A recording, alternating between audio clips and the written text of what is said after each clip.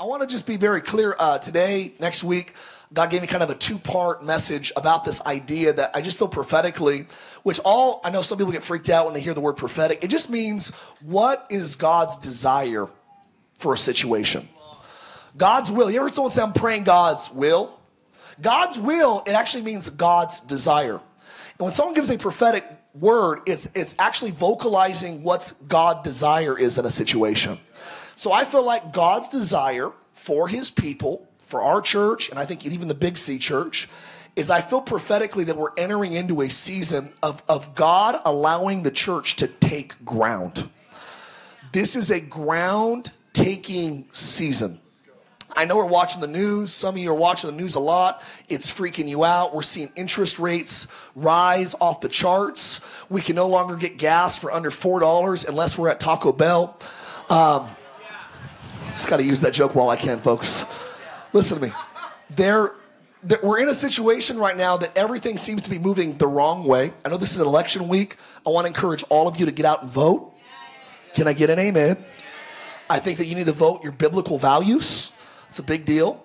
But this is the crazy part. God told me, he says, Mark, when seasons of crisis or famine arise, this is when I allow my people to take the most ground. So my thesis this morning is I believe that we're entering in as a church to a window of opportunity for God to actually raise people up in the midst of crisis, confusion, whatever's going on in the world. If you take notice of this, oftentimes God brings Daniels and Davids and Josephs and my shack, your shack, in a bungalow. Are you hearing me? God elevates the Esthers of the world, not when things are going well. It has always been in the winds of adversity that God causes his plane to rise. And I believe that right now, you don't have to be a rocket scientist to discover we are in a battle. There is a battle for our nation. There is a battle of good versus evil. I have never seen more dark agendas being propagated in my lifetime than I have in the last 2.5 years. It seems like we went kind of crazy, and then all of a sudden it's like off the charts. We're calling good things bad, bad things good. You love God, weirdo. You worship anything other than God, you're amazing. Why is it? Why are we living in such a crazy quagmire of a window of history that I believe that we're in this global crisis right now? Nations have lost their voice. Nations have lost their identity. Many people are still confused, living in the malaise of what happened in 2020. It's crazy. We're like in this recovering window, and everyone's trying to figure out, what are we going to do? What's happening to the stock market? What's happened to the real estate industry? What's going on with rates? And what's going on with politics? And who's going to get elected in 2024? And what's going to happen regionally? And what's going on in California? What's going on in the school districts? I get messages from public school teachers almost on a weekly basis saying I have to go in for another round of training is basically programming kids, empowering kids to do dark things. And listen to me, it is a leveraged, full-scale agenda from hell trying to go after our children right now. And you got to make sure, if you don't know that, you check your pulse. All right? We are living in a window of history that there's a lot of adversity. Now, here's where the good news comes in. God raises up his kids to prominence in windows of adversity. I look at our church. Our church was born about, I think it was like 9 months before the bottom of the world fell apart. It was like the bottom of the earth just opened up 9 months into our church. And we entered into COVID. We were too liberal for some people, too conservative for other people. You want to make everybody mad in 2020? Be a pastor of a church. Didn't make too many friends. Getting ugly emails, getting writ up on, people driving by with video cameras, trying to report us to local authorities. I'm like, we are living in a crazy window. But listen to me. It was in the face of adversity that our church went from 500 to 2,000 in less than a year. God began to gather like-minded people that go, as for me and my house, we're going to stand. Like my friend said, we're not going to err in fear. We're going to believe God. When we're faced with crisis, when your kid gets diagnosed with something scary, do you cower to the fear of, it just is what it is? Or do you let something rise up within you that says, no, God can take care of this? And I want to remind you, historically, when the enemy has done his worst, God has taken care of things. So, I want to talk to you the next 2 weeks on this idea of taking ground. If you have your Bibles, I have 30 minutes. You guys ready to go? If you're new to our church, I'm going to read about 8 verses out of Exodus chapter 17. This is a story of the first megachurch in the world. It's called the Children of Israel. They were led by a pastor named Mo. Come on. Pastor Moses had an associate pastor named Aaron. He had another guy named Hur. And they had a bunch of people they were leading through a desert for 40 years. After 40 years, they leave Egypt after 10 mighty plagues. They go through a dry sea. They have this crazy moment. They're dehydrated. And the people are getting ready to stone Moses. Not California stone. They're talking about rocks. Are you hearing me today? And they're getting ready to stone Moses. And God says to Moses, strike the rock. So he strikes the rock. Water comes out of a rock. Say crazy. Come on, that's wild. And all the rocks, incidentally, in the Old Testament are symbolic of Jesus. Jesus says, I am the rock, right? He tells the woman at the well, out of me will flow rivers of living water. And so a lot of symbolism in the Old Testament. But there's a point in Exodus 17, right before we're getting ready to read, that the people of God said, is God with us or not? And I think some people have seen the world go like this, and even Christians and church leaders and people go like this, that we start wondering, wait, is God with us or is he not? And I love right after that they get attacked. Usually the enemy will strategically attack you when your faith is the most vulnerable.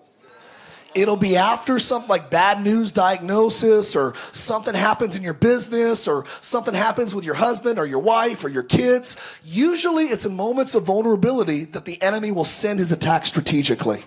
How do you know that? Because when the enemy comes in like a flood, God raises up so it's almost like saying the devil knows when the standard's coming, so he knows when to strategically come in like a flood. You still with me today? So a couple things I wanted to share. We'll get into this morning. But if you have your Bible, we're going to read here about Amalek. Always have our time with this. In verse 8. You guys ready to go? Yeah. Now, Amalek came and fought with Israel at Rephidim. And Moses said to Joshua, choose us some men, go out and fight with Amalek. Tomorrow I will stand on the top of the hill. On the top of the what? With the rod of God in my hand. So Joshua did as Moses said to him, and he fought with Amalek. And Aflac. Sound like that for a second. Praise God. Moses, Aaron, and Hur went up to the top of the hill. And so it was when Moses held up his hand that Israel prevailed. As he put up his hands, can you imagine, just for a minute, contextualize this. He can physically see people fighting. And he notices there's a correlation between when my hands are up, and it's like, wow, they're doing great. And his hands start sliding down. He starts seeing people get slaughtered. And he's like, well, I got to keep my hands up. And they discovered that when his hands were up, there was victory. So Israel prevailed, but when his hands were down, they prevailed against them. But Moses' hands became heavy. Who's ever lifted your hands for more than one song? You know what I'm talking about. Like, this is a long worship set today. A little out of shape. And it says after a while, his hands became heavy, that they actually took him and they put a stone underneath him and he sat on it. And Aaron and Hur supported his hands, one on one side, the other on the other side, and his hands were steady until the going down of the sun. What you got to know about Bible warfare is they would always start battles at the first break of light. So for them to hold their hands, Moses' hands, until the sunset, it's very likely it was a 12-hour battle. I don't want to hear anybody complaining about 3 songs. It's not very long to lift your hands. 12 hours they have their hands up until the sun went down. So Joshua, who defeated? Joshua defeated Amalek and his people with the edge of the sword. And the Lord said to Moses, write this for a memorial in the book and recount it in the hearing of the young generation, Joshua, that I will utterly blot out the remembrance of the Amalekites from under heaven. Notice that it says, write it down. This is the very first time in the Bible that God instructs his people to write something down. He had them collect stones when they crossed over the dry river, but he had never instructed them to take history and to write a document down for the future generations. The 10 Commandments were not yet given. Are you with me today? Very, very important here. Two things that we see that are first in a long time. First time they wrote something down ever in the Bible. And he says after this, Moses built an altar. This is the very first altar that was built after they came out of Egypt. Abraham built altars, Noah built altars, Jacob built altars, many people built altars, but this was the very first time in the life of Moses in the book of Exodus that an altar is constructed. You guys with me today? So it says, Moses built an altar and gave the name of it, the Lord is my banner, Jehovah Nisi, is how you pronounce it in the original language. So he said, because the Lord has sworn, the Lord will have war against the Amalekites from generation to generation. I want to talk to you today about taking ground. Taking ground. I believe we're in a window that God is actually, there's a transfer of power, of prominence. There's a transfer of influence and strategy and wealth. And I believe it's happening right now. I have friends that are on the ground floor. They're becoming titans in different industries, media, arts, politics, business, and the church. There's like a changing of the guards. You guys ready to go? I want to talk to you a little bit today about taking ground. And just, here's my title for you today, Better Than You Think. Better than you think. Father, I just thank you that you would be with us today. I pray, God, even as I know it's the eve of Halloween, I pray if there's anyone here that came with evil agendas, anybody that's here, Lord, not to worship you or to seek you, that came, Lord, with demonic agenda, we just command in Jesus Christ's name that they would either bow their knee at the end of this service or they would leave right now. I pray you are the king of this church. You are the God of this county. And I invite your Holy Spirit right now to speak, to lead, to guide, to convict, and to build people up. Lord, love your people well today. I pray you'd bless Oceans Church and all the churches of Orange County and California. And we pray that you would do what you can with the Lakers. In Jesus' name, and God's people said amen. Kind of a weak amen right there. Come on, they're 0-5, people. Well, you were like so serious. It's okay. You can have a sense of humor too. Are you with me? Demons got the eviction notice. We got rid of them, and then come on, we got to pray for the Lakers now. All right, 0-5. All right. I was thinking about a couple things. I was thinking about areas of life that you thought it wasn't going to be as good as it was, but it ended up being better than you thought originally. First thing that popped into my head is: have you ever gone to a restaurant that tried to tell you by the way they decorate and the way they clean the front of their store that they don't care about their food, but they actually do? Have you ever been to a good old-fashioned hole-in-the-wall restaurant?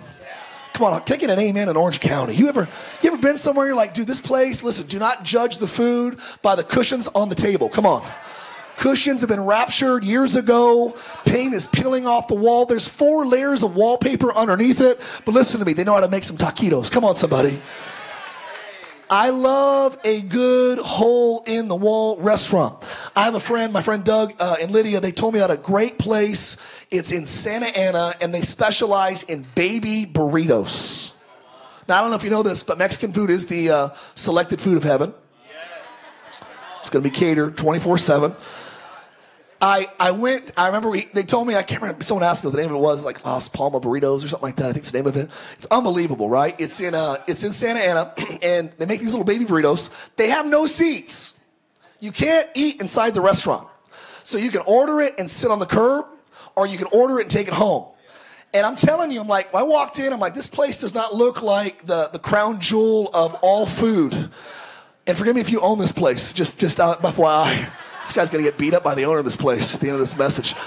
No, it didn't look like a 5-star. My friend Doug says, Mark, it got a Michelin, basically a Michelin endorsement, or it wasn't a full-blown Michelin star, but it got like a thumbs up from Michelin. Now, Michelin, if you don't know what that is, they're a tire company.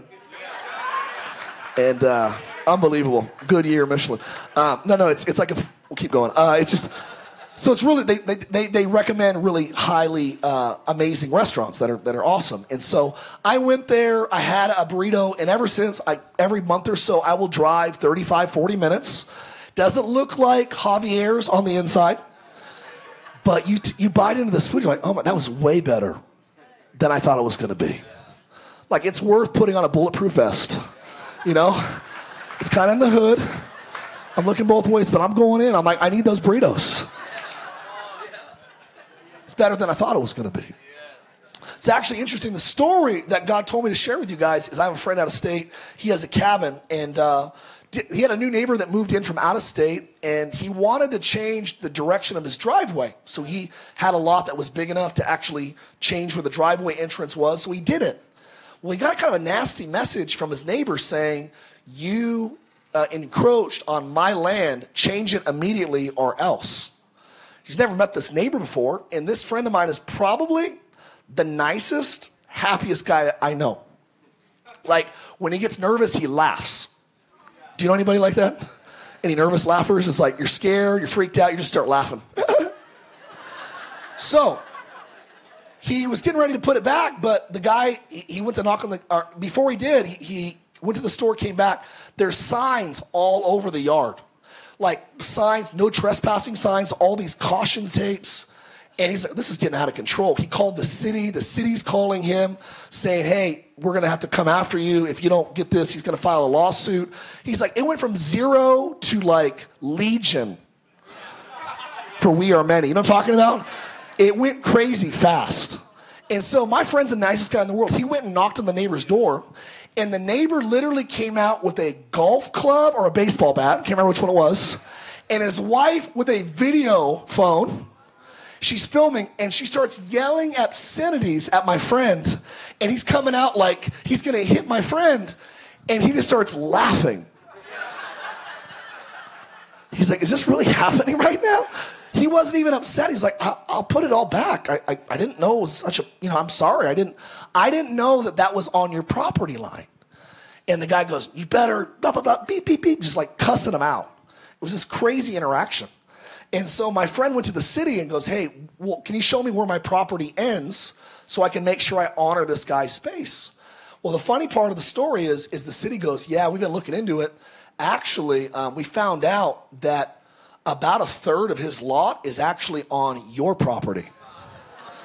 And so not only is your driveway that you put in fine, but most of his driveway is on your land. So I was like, dude, tell me the rest of the story. I love stories like this. I love it when demons come on, get evicted. Kind of reminded me of a story I heard of a lady that was struggling financially, and she had a landlord that was this mean atheist guy. And every time she prayed, she would the landlord would mock her for praying. And one day she said, God, I don't have any money for groceries. You know I need bread. You know, Lord, I need some macaroni and cheese. You know, Lord, I need some vegetables and some fruit. You know, I need some chicken. Some pig's feet. I'm just kidding. Just telling the story. That was embellished. She actually shares her grocery list. Please, Lord, provide it in Jesus' name. And this guy would always make fun of her for praying in this courtyard area. So literally, about 3 hours later, she gets a knock at the door, and she opens up, and she grabs the groceries out, and it literally has the bread, it has the fruit, it has the chicken, it has all the macaroni and cheese. Everything she prayed for was in the back. And she literally started crying, and she goes, God, I worship you. Thank you for hearing my prayer. And the landlord jumps out. He goes, ha, I gotcha. He said, your God does not exist. He didn't get you these groceries. I did. And she said, no, the Lord heard my prayer and made the devil do it. Come on, somebody. Better than you think. Love stories like that. Just better than you think. It's better than you think. I believe that we're going to take ground. Moses got attacked. Listen, when we get attacked, the first thing we have to learn how to do as believers is we have to get above the attack. Say it with me, get above it. The biggest problem with most Christians is when we get attacked, we go right into the battle instead of taking time to get above it. I'm telling you that whenever you're under fire, under stress, under pressure, never make long life-altering decisions when you are being attacked. The first thing you do when you are under fire is you have to get alone with God and get above the problem. It's funny, sometimes we call human beings for problems only God can solve. I don't need to vent, I need to pray. There's a problem in the church today that when we face problems, we vent to men about problems that God can only solve in prayer. Prayer is, listen to me, prayer is your secret weapon. It is where we go when we have nowhere else to turn to. And I'm telling you today that we are going to take ground in this season. It's going to be better than you think. But the first thing I heard the Lord saying is we have to take time to get above the problem. In your marriage, with your child, listen, before you talk to your spouse when you're upset, get above the problem in prayer first. Get the mind of God about your issue at work before you go into the boardroom. Are you hearing me today? There was moments in Idaho that I would be leading a meeting and I'd have a bad phone call or some nasty email I had to vet, and my mind would be over here, and I had people that were looking up to me in times of crisis. And I have to get in my car and go, God, I'm not going into that church until you empty the poison from my soul and you fill me with wisdom, fill me with grace, fill me with forgiveness. I'm not walking into the church bitter. And some of you aren't solving problems because you're not getting above them. Moses said, choose some men. Yeah, we're gonna physically get hands. We're getting boots on the ground. Boots on the ground. Which, by the way, is one of my favorite comedy sketches of Brian Regan. He says, I don't have a problem with sending boots on the ground overseas. People get nervous about boots on the ground. It's like, I think we should literally just send a bunch of boots in an airplane and just start dropping off a bunch of boots on our enemies. Just piles of boots, right? Just drown our enemies in boots. Can I get an amen? Sorry, it was just a little funny spot that I want to stop there for a moment. You guys still with me? Boots on the ground. I do believe that we have to put our feet on the fields that we want to take dominion in. I would say the indictment sometimes on churches like ours that are more presence-driven is we will pray until the paint falls off the walls, but after we pray, we have to invade. Too many times we actually stay on the mountain with heavenly strategies, and we actually never take dominion with the strategy. If you notice, all the men that had encounters with God, they had encounters on the mountain, but they did not spend their mission on the mountain. Moses met the burning bush, led people 40 years through a desert. Jesus took Peter, James, and John up on the Mount of Transfiguration, was bedazzled before him, come on, was turned into another transfiguration. Crazy. Moses went up, got the 10 Commandments. All the people that met on the mountain never stayed on the mountain.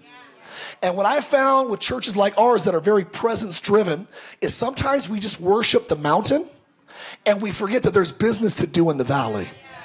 There's dominion that God wants us to take in the industries that we're in. God does not want to just be the Lord of your church. He wants to be the Lord of your industry.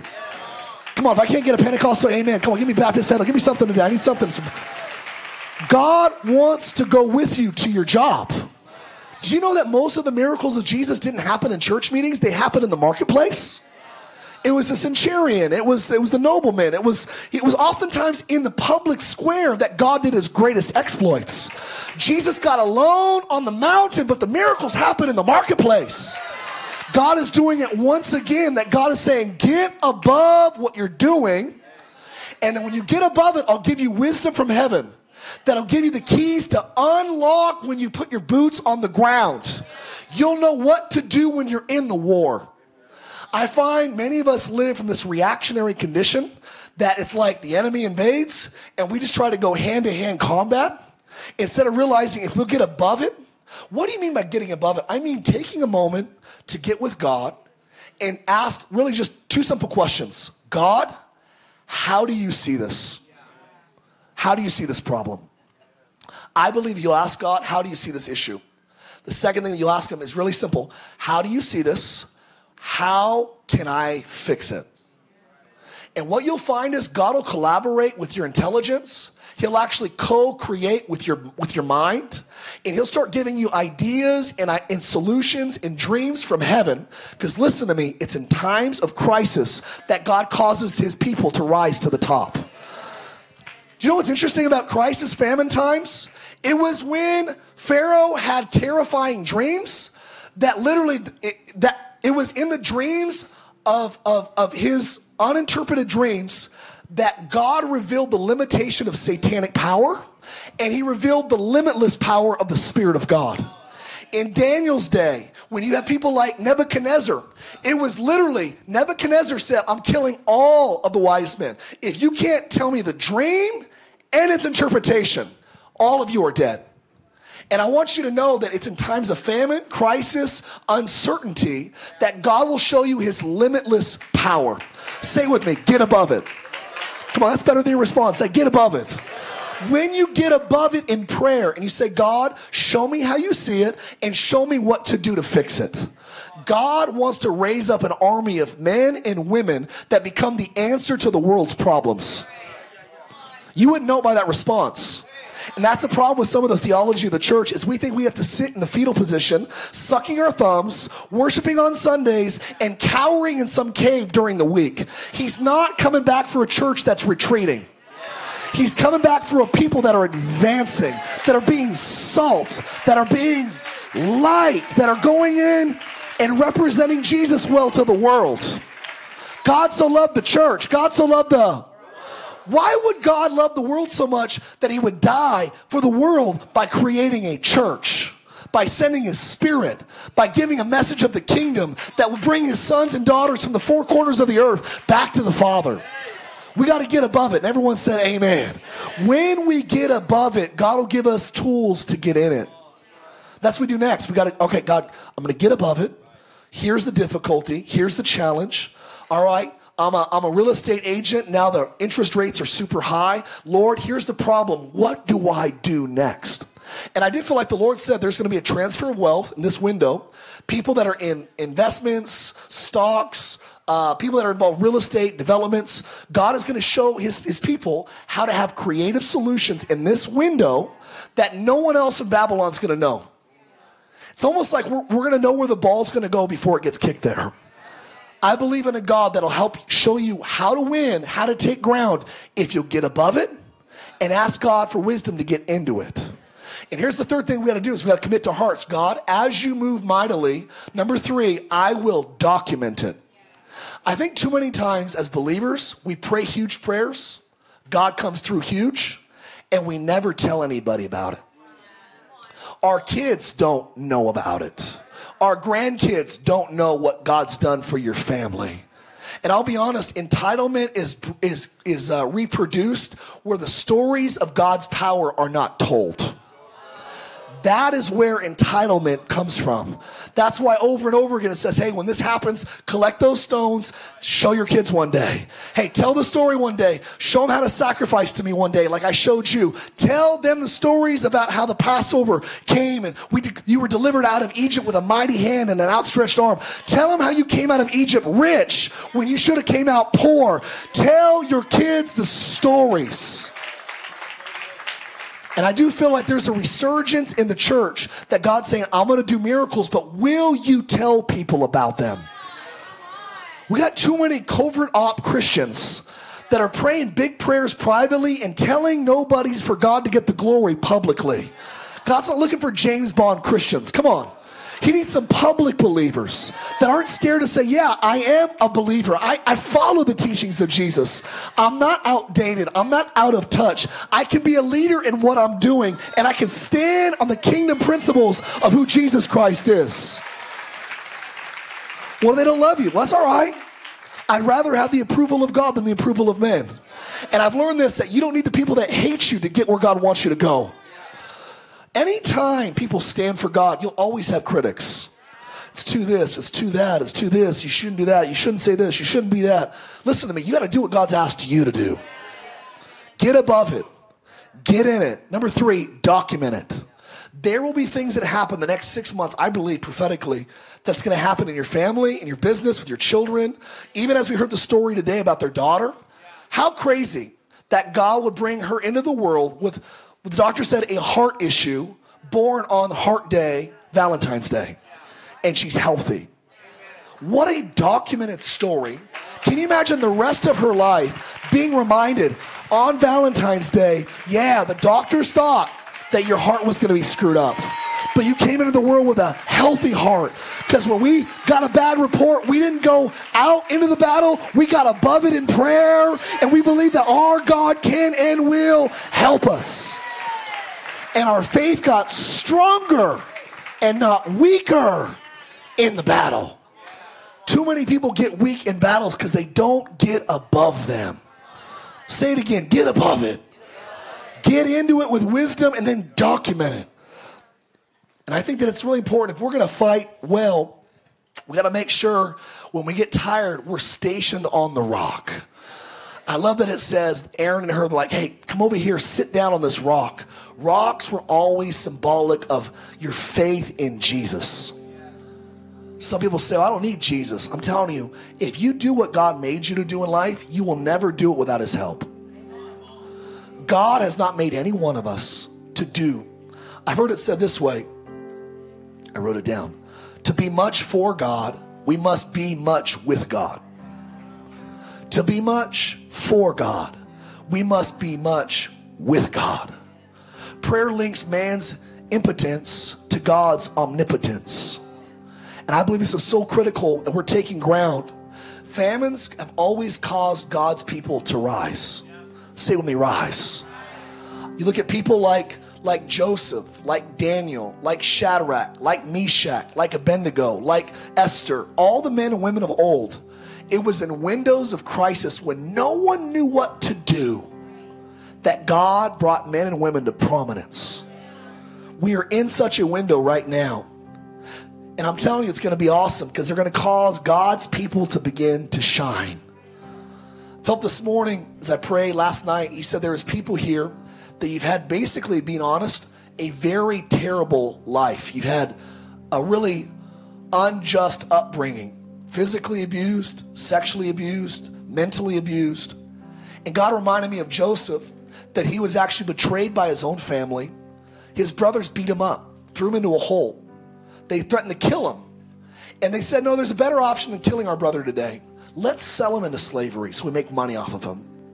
And can you imagine the trauma you would have if you were beaten by your brothers, sold into slavery by your brother? How much trauma? That's a lot of trauma. And then he gets to this place, does a good job, and for doing a good job, his master's wife wants to have an affair with him, but he's too righteous because he realizes, I can't do this and screw up my favor with God, because God is the only favor I have in my life. So he says no. He gets accused of rape. We know that her husband didn't believe him, because if Potiphar would have believed that Joseph was a rapist, the penalty for that was murder. They didn't murder him. They put him in a prison, which tells us that Potiphar knew that Joseph was telling the truth, but he was trying to appease his wife. I don't have time to break all this stuff down, but I'll show you this. Then he interprets a dream from a butler and a baker. You know what's crazy? The dream comes true. The butler gets promoted. The only request he makes is, remember me when you get back in your position. He forgets. You know what the crazy part is? In time of crisis, Potiphar has a dream. No one knows the meaning of it. And all of a sudden, the butler gets his amnesia, goes away. And he goes, I know a guy in the prison that interprets dreams. And in crisis, God elevates Joseph. And here's what I felt the Lord saying. When he got elevated, God had already dealt with his unforgiveness. Because what I don't read about Joseph is a revenge tour. I don't read about him grabbing the butler going, hey, butler, you're in prison for 3 years. Let's see how you like it. We don't hear him going to Potiphar's house and say, hey, Potiphar, you're fired, you're arrested, and your wife's going to be executed because she lied. We don't hear about him going to his brothers and saying, let me throw you in a pit. Let me sell you into slavery. And let me beat you down for 20 years. We don't read these stories. And you know what the crazy part is? In Genesis 41, he has a child. And his first kid, you know what he names his first kid? Manasseh. And Manasseh means, God has made me forget the pain I went through in my father's house. And I know this is a long tangent, but God told me last night, some of you have had a really bad upbringing, and God's love can actually heal the pain of your entire upbringing. He can do it. I have a mentor, pastors a big church in New York City, and one day there was this girl that came in, and she just had a crazy story. She was molested by her father, just the most terrible upbringing. She's a stripper, got into a crazy lifestyle, was addicted to drugs. And literally the first Sunday she came to the church, she came down to the front, she started weeping. Gave her a hug, and they started praying for her. And literally this girl, just like 25 years of just the worst lifestyle you can imagine. Just every evil, wicked thing in the world that the devil could throw at this girl, she got hit with it. And she started weeping at that altar. In the span of 4 weeks, her life was so dramatically changed. She got out of the industry she was in. She got healthy. She got off the drugs. She was suicidal. She was going to take her life that week. It was wild. But the crazy part of the story is about a month later, she took a trip to upstate New York to apologize to her father, to talk to her father and say, Dad, I want you to know what you did to me when I was a kid was awful. I hated you my whole life. I wanted to kill you. Many times I thought about killing you because you were so wicked to me. But I want you to know 4 weeks ago, God healed me in a way that I didn't know I could be healed. And I want you to know that even though I know you probably don't deserve it, I forgive you. You know what's crazy? This girl, the last 10 years, has traveled the world telling her story. She married a dentist. She has beautiful kids, has an amazing life, and she preaches the gospel of Jesus Christ. God can make beautiful things come out of the ashes. If you believe it today, come on, give him a good hand clap. Almost finished. When God gives us the opportunity to get above it, we go into it with wisdom. We document the miracles that God does. And the last thing we got to learn to do is we have to build altars there. I think one of the greatest things you can do with God is when God has delivered, when God has saved, when God has answered, when God has provided, when God has shown himself to be God in your life. Sometimes we move so fast to the next prayer request that we don't stop and build an altar. Altars were constructed to say, God, I could have died, but you spared my life. I should have filed bankruptcy, but God, you were so providentially sovereign. I shouldn't have made it here or there. Does anybody else have a story like that? And I think God will allow us to take ground when he knows that when he gets us through the storm, we will be altar builders. Problem with many Christians, I saw it, 2006, all the big business people, they started coming back to church because they started getting on the death's doorstep in their businesses. 2007, 8, 9, 10, it's like a revival. Everybody's back in church because they don't have a bunch of extra money to fly all over the world and to buy all their luxury items, and they're about to file bankruptcy, all the big developers. And what happens if we're not careful is we pray big prayers, God, let me never lose this faith again the rest of my life. And God answers your prayer, leads you out of the woods. And some of my friends that were so close to God in the recession, they came back bigger and better, and they got blessed out of church again. And I don't ever want the blessing of God to stop me from building altars. I want the blessing of God to say, God, if you bless me, if you'll keep me in the way that I'm going and give me clothes to wear and food to eat, and you'll lead me into my future, I swear, I promise, I'll serve you the rest of my life. I'll give you the best years of my life. I'm not going to wait to my deathbed to give you my whole heart. And we have too many people saying, I'll give God the leftover parts of my life. Give him the best parts of your life. And if God increases you, don't let the increase lead you out of the house of God. Too many people are blessed out of church. Whether I have little or I have much, all of it belongs to God. I'm going to document the miracles, and I'm going to build altars. I repeat, come on, Oceans Church, we're going to document the miracles, and we're going to build altars after they're done. Amen? We're going to get above it. We're going to go into it with wisdom. We're going to document it, and we're going to build altars when we're, come on, give them 10 seconds. Hand clap, you believe it today.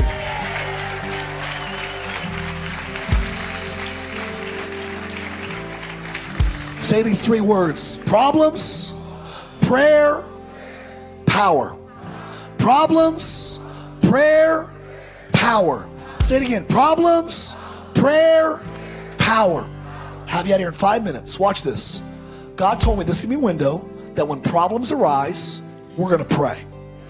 And when we pray and we get above it, we're going to have a power come into us to solve the problems, and we're going to rise above them. You guys ready to go? So I want to just pray this over us. That you all stand on your feet and pray for 3 things. Get you out of here real quick. First thing is this. How many would say, Mark, I want to be an answer to the world's problems. I want God to use me to fix battles in the valley by getting alone with him up on the mountaintops. I want to get above what's going on in my life to have the perspective of God and the heart of God. Lift your hands all over. That's me. I want the heart of God to see the problems of the world with his heart, his mind, his solutions. So with our hands up, we say, Holy Spirit, help us to see the world as you see it. Say it like this. Holy Spirit, help us to be the answer to a broken world's prayers. Make us solutions in Jesus' name. I'm going to get alone. I'm going to get above it. I'm going to get alone with you. I'm going to get above it. I'm going to get alone with you, and I'm going to get above it. I'm going to get above it. I'm going to get above it in prayer. In Jesus' name. Now here's what's so cool. I see I don't normally do this, but I feel like there's a lot of business people in this service or watching online. And I just feel like some of you're having to almost change the tools in your toolbox. And God is he's gonna retrofit you with the tools that'll work in this next season. God's gonna give a wisdom like Daniel, like Joseph, to know what to do and how to do it. There's gonna be 7 years of plenty and then 7 years of this. Joseph knew what to do in the surplus, and he knew what to do in the famine. And I pray, Lord, for your people. I pray for strategies from heaven to know what to do with surplus and know what to do in famine.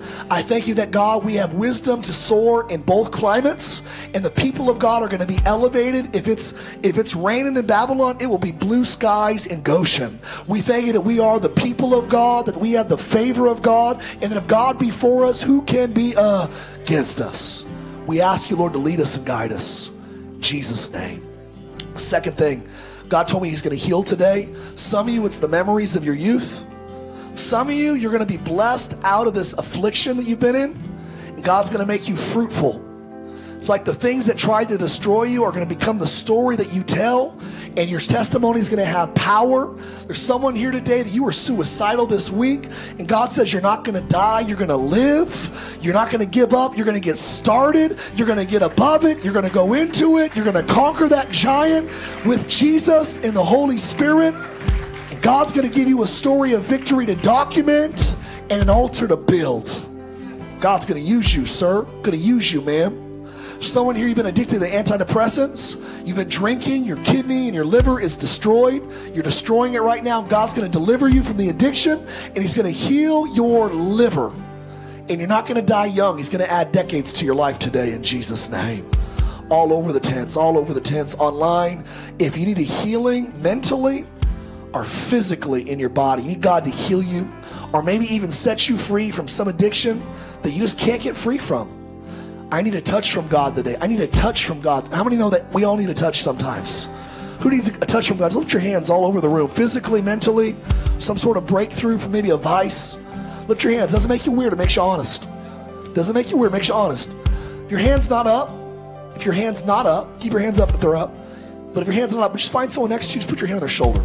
We pray for people every week at Oceans Church. Every week, people get healed. Every week, people get touched. So make sure everybody has a hand on their shoulder. Put your hand up. You want prayer. Put your hand up. We pray right now all over these tents, online. Come on, pray like this, Ocean. Say, in Jesus' name, Holy Spirit, we release you. We invite you. Fill their mind, fill their bodies, fill their soul with the Spirit of God. Liberate, evict darkness, discouragement, addiction, and sickness. Holy Spirit, heal, soothe, comfort, bring your peace. Do what only you can do in the way that only you can do it. In Jesus' name. God, I thank you right now that you would touch shoulders and backs and spines and nerves and muscles. I pray for filling to come back to areas with atrophy. I pray numbness would leave in fingers and toes, extremities. I pray even someone that has like an arm that has been going numb. It's been going numb for no reason. I just pray you would heal in Jesus' name. Heal in Jesus' name. Someone, you got shin splints a couple of years ago.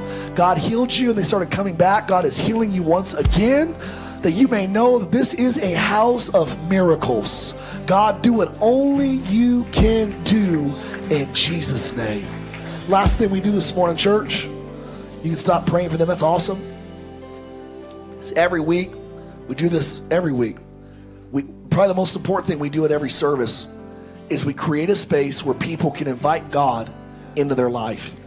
Say, honestly, I'm not living for Jesus or with Jesus, but I want him to be the God that leads my life. I want to document and I want to build altars with my life. I want to live for Jesus. I want to live with him. I want to be full of his spirit.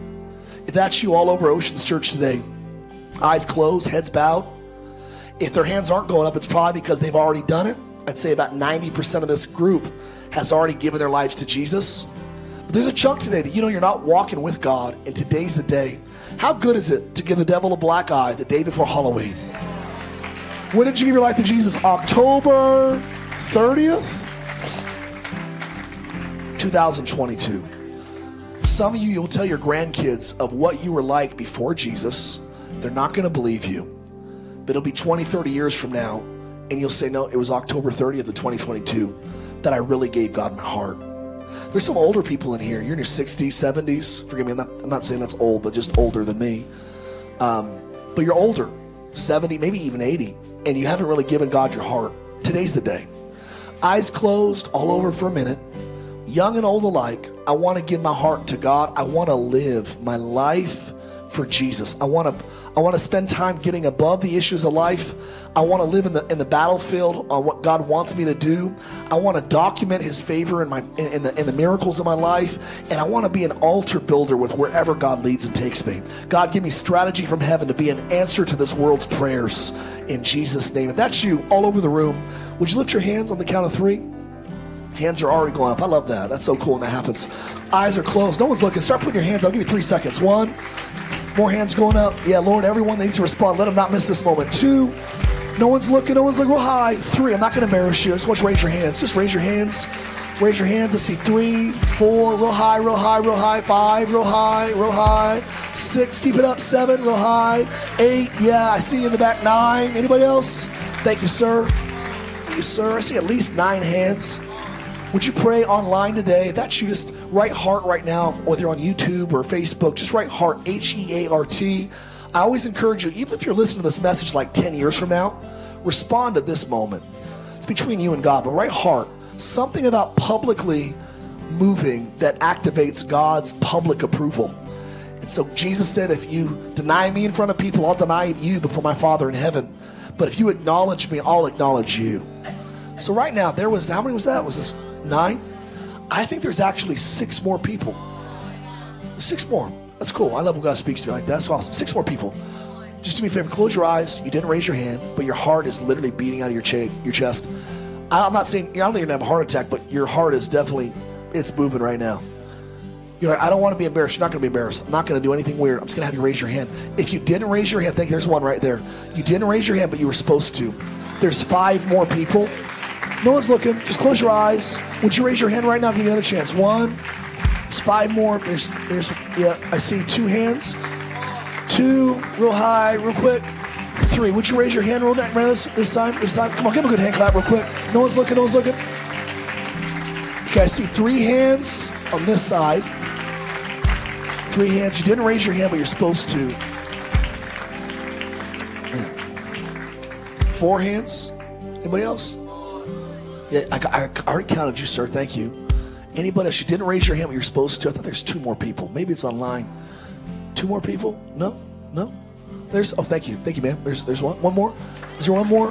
One more. You didn't raise your hand. You're supposed to. Heart is beating out of your. I want God in my life. All right.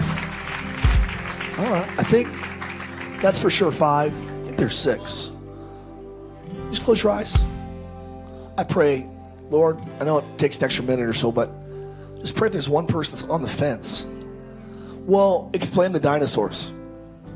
Explain creation, explain. You know what's crazy? There's a story in the Bible about Jesus healing a blind man. And all the religious experts were like, he can't be God. He did this on the Sabbath. You're not supposed to do anything on the Sabbath.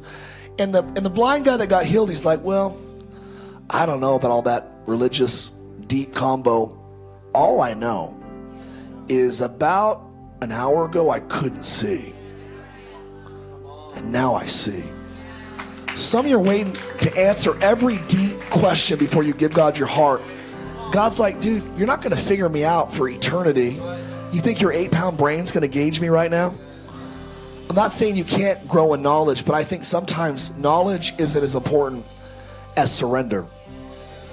And honestly, many times you learn after you surrender. So, I'm out of time. There's one more at least. There's 2 more actually. You didn't raise your hand, but you're supposed to. Would you pop it up real quick? Eyes closed, heads bowed. There's one right there, yeah. Anybody else? All right. Well, that's 6. All right, that's 6. We're good. Pray this prayer, Ocean. Say, Jesus, I invite you today to be the lover and the healer of my soul. Would you do for me what I can't do for myself? Clean me, heal me, restore me, and fill me with your Holy Spirit. My heart is yours. Rebuild and restore now in Jesus' name. Just stay here for a minute. I promise we'll help you out in just a second. My friend with the blue shirt over here, just put your hand on your heart. I just feel like God wanted me to tell you that you honored him today, and now he's going to honor you.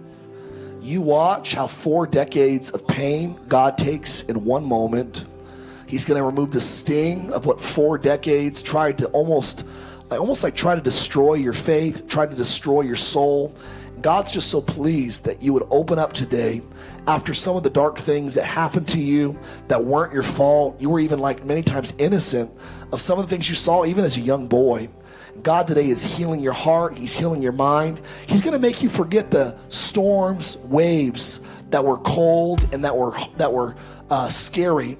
And he's going to show you that he's the God that brings sunshine after the storms. I pray that you would bless him. I see, Lord, even over the next 16 months, there's going to be some big open door that happens, some sort of settlement or something that God's going to take care of. He's fighting for you.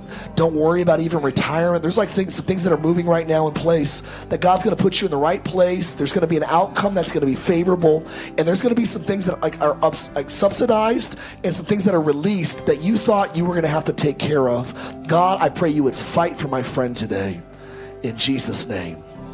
Jesus' name. Bonnie, you doing okay? Holy Spirit, come. We love you, we love you, we love you, we love you. Just close your eyes, he's here. Father, I pray for Reed Cummings today. We command feeling to be released to his face, to his muscles, to his extremities. I pray even by this time next week that God, that things would come online that have been dormant for months. Do what only you can do faster than anyone could think you could do it. And let doctors be amazed and say, we have to do a case study about how you recovered the way that you did. God, if you can do it for Iman, we believe you can do it for Reed. In Jesus' name, come on, give God a hand clap today. It's going to be a good week.